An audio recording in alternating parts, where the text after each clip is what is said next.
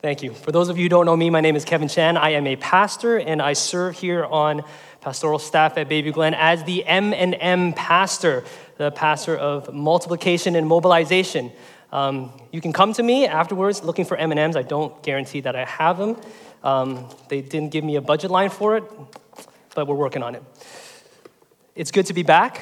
For those of you who don't know, I was here at Bayview Glen, started my pastoral ministry at Bayview Glen on March the 1st in 2010, and I actually started this past March the 1st in 2017.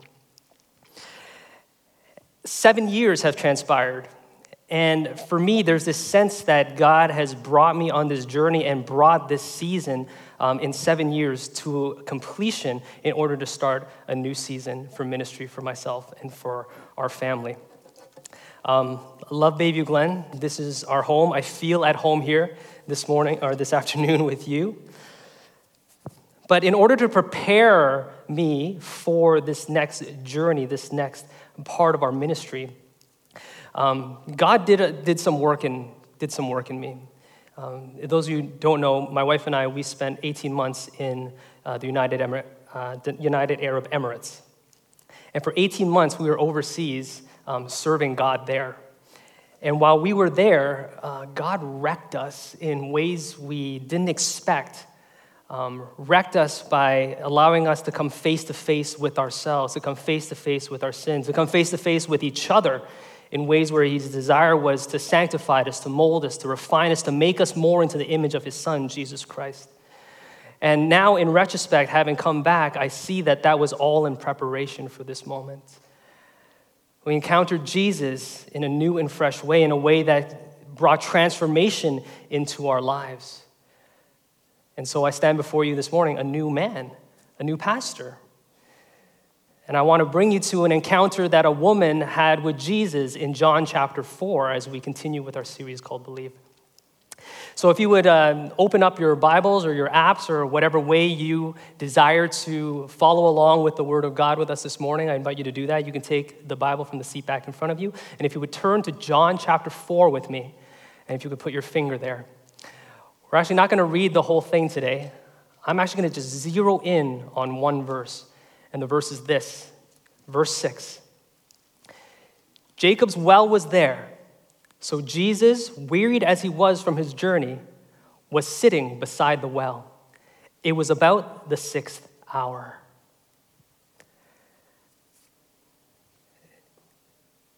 Jesus is sitting at a well. I don't know how much more boring a verse of the Bible could be. I know some of you might be sitting there scratching your head thinking, what is this guy on? Why is he preaching from this when he has so much to choose from? Surely there is more that can be said than just Jesus sitting at a well. Maybe for yourselves even, as you go about reading the word, you might have even just glossed right over this verse. You might have paid no attention to it to get to the juicy parts of Scripture. I think we do that more often than we would like to admit. When we read the Scripture, we tend to read it looking for something that we could apply to our life, looking for something that we could use so we could be a better Christian, be a better person to live more for God, which is fine. But sometimes God wants us to just slow down. He wants us to dial it back. He wants us to see that there is more than meets the eye here, because this isn't just a preface. This isn't just an introduction. These aren't just toss-away details. This isn't just a setting of the stage. It is those things, but there is more because it hints at something. It intimates at something. St. Augustine, when he preached on this passage, he stopped at this verse, verse 6, and what he said was, now begin the mysteries. Now begin the mysteries. And so let's enter into this text together. Let's see what's happening. Let's see what God is saying through these words. Jesus is weary. He's tired. He's exhausted. He's tired out by this journey that has brought him to this well. And so he sits down and he waits. It's about midday. The sun is at its highest in the sky. It is beating down on him. And he is just tuckered out. And Jesus sits there, exhausted. This ought to capture our attention. This ought to beckon us to knock and investigate further. What is going on in this scene? What does God have in store? And so I invite you today to knock and to seek and to investigate with me. Would you do that? Let's pray together. Father, we're grateful to be in your house. We're grateful to be worshiping together in this way, to be hearing from your word. Father, would you prepare our hearts and our minds to receive what you have for us? God, strengthen me through this third service, as I already am feeling a little weary and run down myself. But Father, would you take these words, allow your word to go forth and not return to you void? Open our hearts and our minds and our thoughts, our ears and our eyes to you now. In Jesus' name we pray. Amen. This is a profoundly moving image of Jesus. We meet a weary Jesus at the edge of this well, a weary and wayfaring Jesus. It is moving because this is where we meet Jesus most fully in his humanity, in a sense. Jesus sits at this well and he is exhausted. He is tired. He is worn out. He is like you. He is like me. In his humanity, in his flesh, he can become exhausted. He can become tired. The things that come at him in life tire him out. The same way the things that come at you in life tire you out. Jesus is sitting at the edge of this well, and he is tired and he is weary. We see him in his humanity. And he is tired physically. There is a weariness that is physical that he is experiencing. He was in the area of Jerusalem and Judea, and he is making his way to Galilee. And he's about halfway in the area of Samaria in a town called Sychar. It's about 120 kilometers in a straight shot between Jerusalem and Galilee where he's going. About a halfway mark, Sychar, about 60 kilometers. He would have been walking. This is about the second day of his journey. It's usually about a 4-day journey from Jerusalem to Galilee. He's made that journey before as he traveled to Cana for the wedding. And so he would have walked 30 kilometers the day before, probably finishing up his walk for the day, another 30 kilometers. From sunrise to midday, finding himself now at this well at Sychar. Now, I don't know if you've ever been, really physically exhausted. I've had an opportunity a couple of times in my life. I ran a half marathon once with no training because my sister signed me up, and I wanted to bail on her at the last minute, but, being the amazing big brother that I am, I decided to run with her. And so with zero training and actually carrying about 20 more pounds than I did, after almost 3 hours, it was all that I could do but not collapse after I crossed the finish line. I also had the opportunity to ride my bicycle from across Ontario and Quebec. And there was this one portion, this one day, where we had to do about 130, 140 kilometers from Richmond Hill to Cobourg in one day, in one shot. And let me tell you, when I got to Cobourg, it's like nothing else mattered. The only thing that mattered was the spot that I would drop in and lay down and sleep, because I was just physically spent, exhausted. And here's Jesus, similarly, sitting at the edge of the well, physically wearied, but also mentally and emotionally weary. You recall that we've met Party Jesus, right? Remember Party Jesus at the wedding in Cana, where he changes water into wine, where he's having fun, getting his groove on, and what happens, right? His mom sidles up to him and says, "Hey, can you do this thing? Can you change some water into wine?" And he's like, "Woman, you're crapping my style." Emotional, mental exhaustion on the part of Jesus. But more seriously, We've met angry Jesus as well. Angry Jesus at the temple. And he sees the injustice that is happening. He sees that the Gentiles are being excluded from worship. And in his righteous anger, he turns the tables of the money changers over, and he ushers everyone out of the temple court. It's emotionally and mentally exhausting to be Jesus. We've met philosopher Jesus, who met with Nicodemus in the dead of night.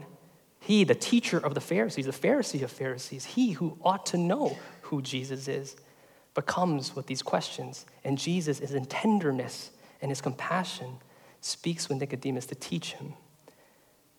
And last week we encountered grieving Jesus, who at the news of the death of John the Baptist, his cousin, his best friend, removed himself to a place of quiet so that he could grieve, he could unpack some of that mental and emotional weariness that he had, only to come back to have the crowds waiting for him and then having compassion, looking upon them and said, I am here for you.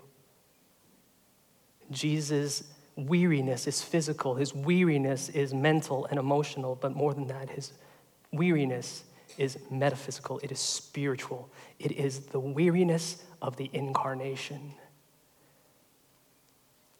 The book of John tells us that the Word, the Logos, Christ, became flesh and dwelt among us. Jesus, who enjoyed perfect communion with the Father and the Holy Spirit from eternity, who was taken from the bosom of his Father and placed in the womb of Mary and traveled every road that he did for us here in the world. God became man for us. But more than that even, he came into the brokenness and the mess of our world. He experienced, perhaps for the first time, what it meant to be in broken relationships, maybe what it means to be betrayed by a friend, what it means to feel the effects of sin in the world firsthand. We have a Jesus who is weary physically, he is weary mentally and emotionally, he is wearied spiritually. St. Augustine says this, he says that Christ's journey is the flesh assumed for us. God taking on flesh for our sake. That is the journey that has wearied Christ. His journey to the well was at the 6th hour. It was at the height of the noonday sun. And Jesus sits there weary. He sits there exhausted. He sits there and he rests and he waits. He is thirsty. He is hungry. He has nothing to draw water from, but he sits at this well and he waits because he knows he has a job to do. He knows that he's there for a reason, that his work will not be done until ultimately his journey takes him to the cross also at the 6th hour, where Pilate washed his hands before the chanting crowd, saying, crucify him, where he is stripped and he is sapped, where he is beaten, where he is berated, where he is paraded through the streets, carrying the cross upon which he would soon be crucified, where he is pummeled by the disappointment and the derision of the very people he came to save, anticipating the hour that he would bear the crushing burden of the sin of the world upon his own shoulders and the separation from his Father, something he had never experienced. We have this picture at the well and at the cross of a suffering Christ, of a weary Christ. And if you look through the ages, how many people have commissioned great works of art. We see it in the media, depicted in all sorts of places. A suffering Christ on the cross, head hung down. Jesus suffering and weary. We see this picture, but it is not the complete picture. It is not the whole story. for Christ at the well and Christ at the cross, he is at the same time overcome, but overcoming. He is at the same moment tired, but tireless in doing the will of his Father. In both these moments, it is in Christ's weakness that we recognize his true strength.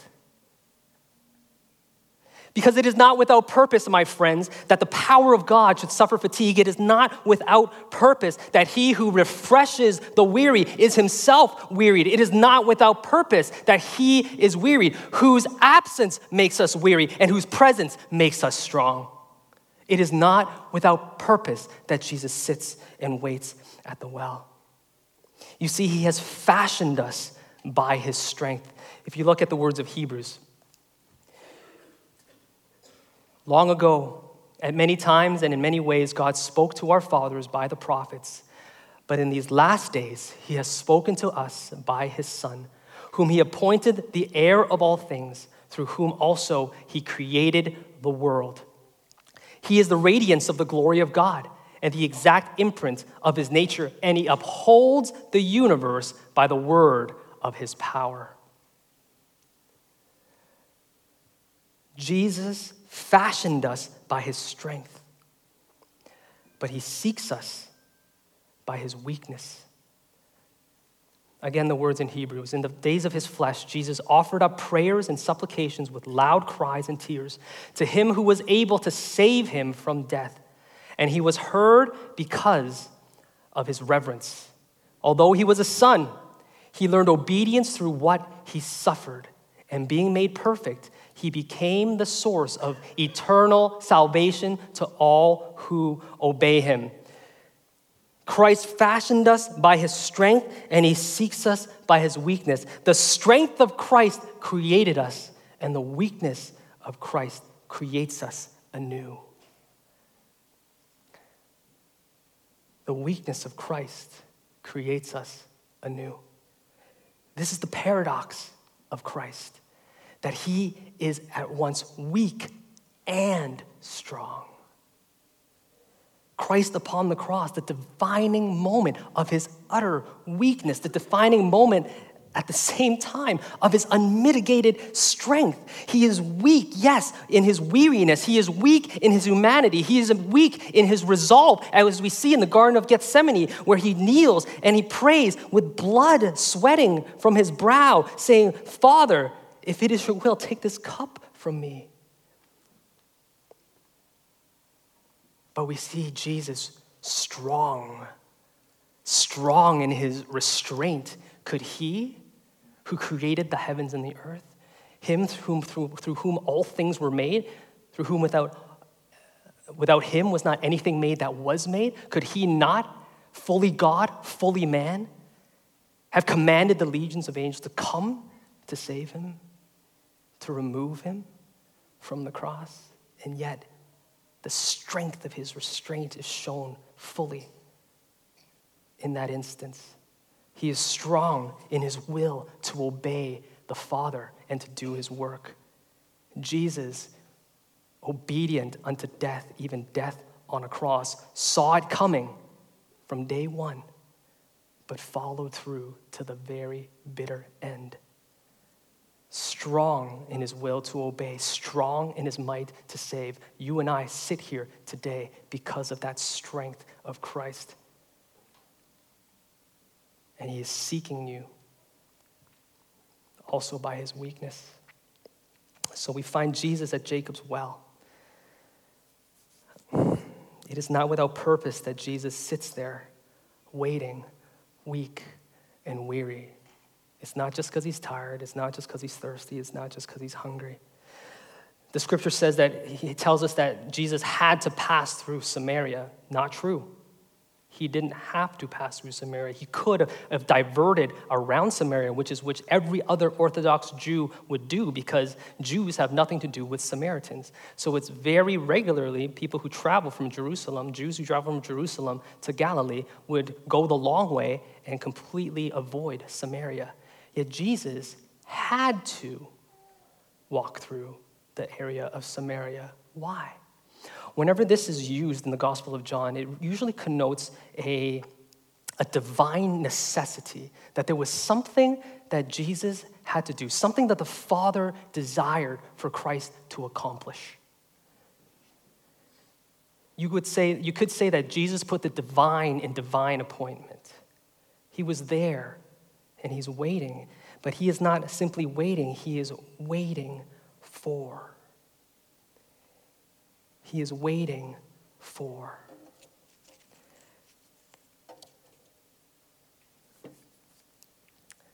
Jesus isn't only thirsting for water. He is thirsting now for the faith of this Samaritan woman who we meet at the well.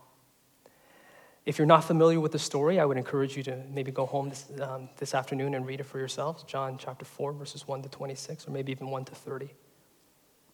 But if you read it and you know the story, you will see that Jesus treats her with gentleness, and he treats her with kindness, and he treats her with compassion. He has these words for her that draws her near, that says, come.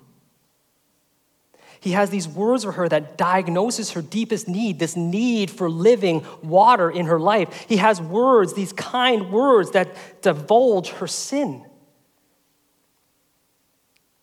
and words that disclose his identity as the Messiah, words that direct her to the Father. This is the experience of the woman with Jesus: gentleness, tenderness, kindness, compassion. And friends, the experience of the woman is not hers alone. Her experience is our experience. The experience of the woman is our experience. Listen to the words of Hans von Balthasar. He says this: to be sure, Jesus addresses a particular Samaritan woman at the well. But at the same time, in her, he also addresses every sinner, woman or man. That's us. When Jesus sits tired at the well's edge, it is not for this one person alone. Therefore, it is not a mere pious exercise when in spirit I put myself beside this woman and enter into her role. Not only may I play this part, I must play it. For I have long been involved in this dialogue without being consulted. I am this dried up soul running after the earthly water every day because it has lost its grasp of the heavenly water it is really seeking. Like her, I give the same obtuse, groping response to the offer of the eternal wellspring. And in the end, like her, I have to be pierced by the word as it rings from me, the confession of sin. Friends, the experience of the woman is our experience. Being pierced by the word is a necessity. But more than that, the way of Christ with this woman is the way of Christ with us. What is Jesus doing here? He is inviting her in. He's saying, come into my sphere. Let me minister to you. He has come to this well, seeking her out. His heart goes out to her. He looks upon her with compassion the same way he has looked upon so many before her. And he says, come unto me. As a teacher would woo a student, as a lover his beloved, he is saying, come. Come. The words of Matthew 11:28 come to mind. Come unto me, you are who are labored and heavy laden, and I will give you rest. These are the words of Christ for you, for me, for us. Because friends, Jesus waits for you at the well. Jesus waits for you at the well. He thirsts for you. He longs for your faith. He longs for you to commune with him, to have this living water. He has made the journey of the incarnation from being God to being made man, and he beckons you to come to him. He is waiting for you at the well. Jesus' first word in the Gospel of John is the word come, as he invites people to journey with him, the disciples. But Jesus himself is the well. Jesus himself is the well. He is the source of life that won't run dry. He is the gathering place where souls are quenched and satisfied. And so I ask you this afternoon, have you lost touch? Is your soul thirsty and dry? Do you long for this living water in your own life? Do you even know where to find that well? My friends, I will tell you, at times you will seek him yourself, weary and heavy laden. You will call out to him in the depths of your despair, and he will call out to you in the depths of his love, saying, "Here, come, look upon my son who was pierced for you." He waits for you. He calls to you. Will you not come to him? When I think about this picture of God beckoning and Christ waiting, I usually think of my wife, my saintly wife. She used to wake up at 4 a.m. When we were living in the UAE, and she would go to the rooftop by herself before the sun even arose, and she would spend hours there just kneeling before God in her own brokenness, in her need, as she went to meet with him. And Jesus would, without fail, meet with her. And she would come back from these encounters, and she would her face would be shining like that of Moses from Mount Sinai. That's what she looked like to me. If you go seeking for him, he will come and he will meet with you.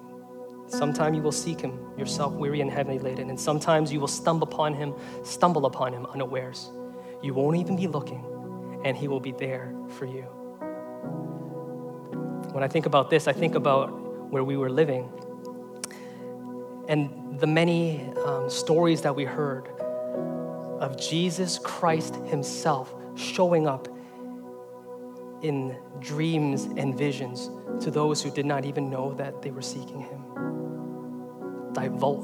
disclosing his identity to them as the Messiah, saying, "Won't you come to me? I am calling you." Sometimes you look for him and you'll find him. Sometimes you won't even be looking and he will come to you. I've asked Andy and the team to play a song in response to all that we've heard today. This is a song that you don't have to sing along with. You can if you want, but you don't have to. This song is really an invitation for you to meet with Jesus where he is waiting for you. Perhaps today you are like this woman at the well, and you are longing for living water. You've never tasted it, and you're excited that Jesus is waiting for you at the well. Maybe you need to say yes to Jesus today. Maybe you need to believe in him, to place your active trust in him. If that is you, I invite you to come at the end of the service. We'll have pastors and elders here waiting for you to pray with you. But if you need to say yes to Jesus, will you come and meet with him here? Maybe that's not you. Maybe you've known Jesus for a long time, but maybe today you sit here, your soul is dry and thirsty, and you wonder, have I lost touch with that well? Where do I get back to that living water? How did I stray so far? I would say to you today, come as you are. Be yourself before God. Stop running. Stop hiding. Stop striving. Stop delaying. Stop making excuses. Jesus is beckoning you to come. So will you not come to the well where he waits for you? To receive living water again, to drink deeply from that fountain. Maybe you have a great relationship with Jesus. Maybe you encounter him all the time. Maybe what you need to do today is to be waiting at the well for someone, to play the role of Christ to someone, either through prayer, through your presence, through the things that you do or say. Maybe that's you. Everyone in this room has something to respond to as Jesus waits for you at the well. So as we respond together, will you pray with me? Father, your love is deep, and it surpasses our understanding that you would come in the flesh, Jesus, to walk this road, this weary, exhausting road for us, to draw us near to you, to give us this living water. Because in you is life, and that life was the light of men. We praise you, Father, for your goodness. Would you speak to us mightily now, Lord God? Just unstop our ears, open our eyes, that we might see you face to face. Turn your face, Lord, towards us now. As we come to meet Jesus at the well. In Christ's name we pray.